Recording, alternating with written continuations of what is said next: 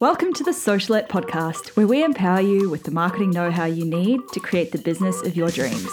I'm your host, Steph Taylor, and I'm a marketing nerd, Shiraz lover, and passport stamp collector. Join me as I dive into all things small business marketing and deliver them to you in bite-sized, fluff-free lessons every Monday, Wednesday, and Friday. Let's get learning.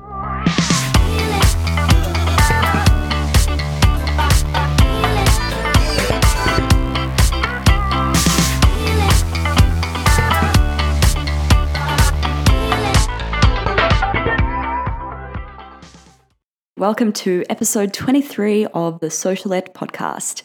Over the last week or so, we've been looking at a bunch of different Instagram-y things. And last episode, we took a little detour so I could tell you a bit about how I became a digital nomad. But for now, we're going back to Instagram. This episode, we're looking at the role Instagram plays in your bigger marketing strategy. Because Instagram isn't a marketing strategy. Yep, that's right.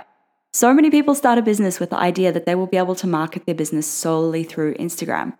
And fair enough, from the outside, it seems like this amazing, magic, free way to market your business. And there are so many people out there telling you how they built their multi-million-dollar businesses on the back of Instagram without spending a cent. That may have worked once upon a time, but now these people are the exception, not the rule. If you're planning on only marketing your business through Instagram, you need to do some serious thinking. Instagram can play a key part in your marketing strategy, but it shouldn't be the only way you market your business.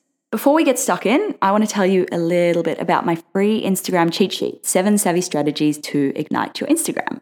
It's full of top tips on how to take your Instagram marketing to the next level and stop floundering around where you are. Visit stephtaylor.co/23 to download it. So, what role does Instagram play in your marketing strategy?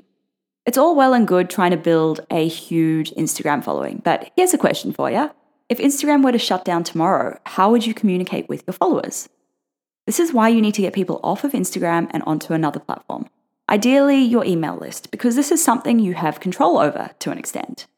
Instagram fits into your marketing strategy as a top-of-funnel activity. Remember way back in episode 8 where we looked at the buyer journey and mapped out your funnel? Or maybe you need to go back and listen, but Instagram sits at the top of this funnel. Basically, it's a way to get your business in front of new eyeballs and start to nurture people down the funnel. It's also a way to build connection and trust with your existing audience. However, it's not likely to be the main source of your revenue. Organic Instagram simply doesn't scale in the way that other forms of marketing, like Facebook ads or AdWords, do. That doesn't mean you should give up on Instagram altogether, though. Instead, use it as a way to nurture your audience, rather than using it to sell to them all the time. Listen to episode 21 for some tips on how you can build a connection with your Instagram audience. Consider partnering with influencers to speed up your growth and get your brand in front of new people.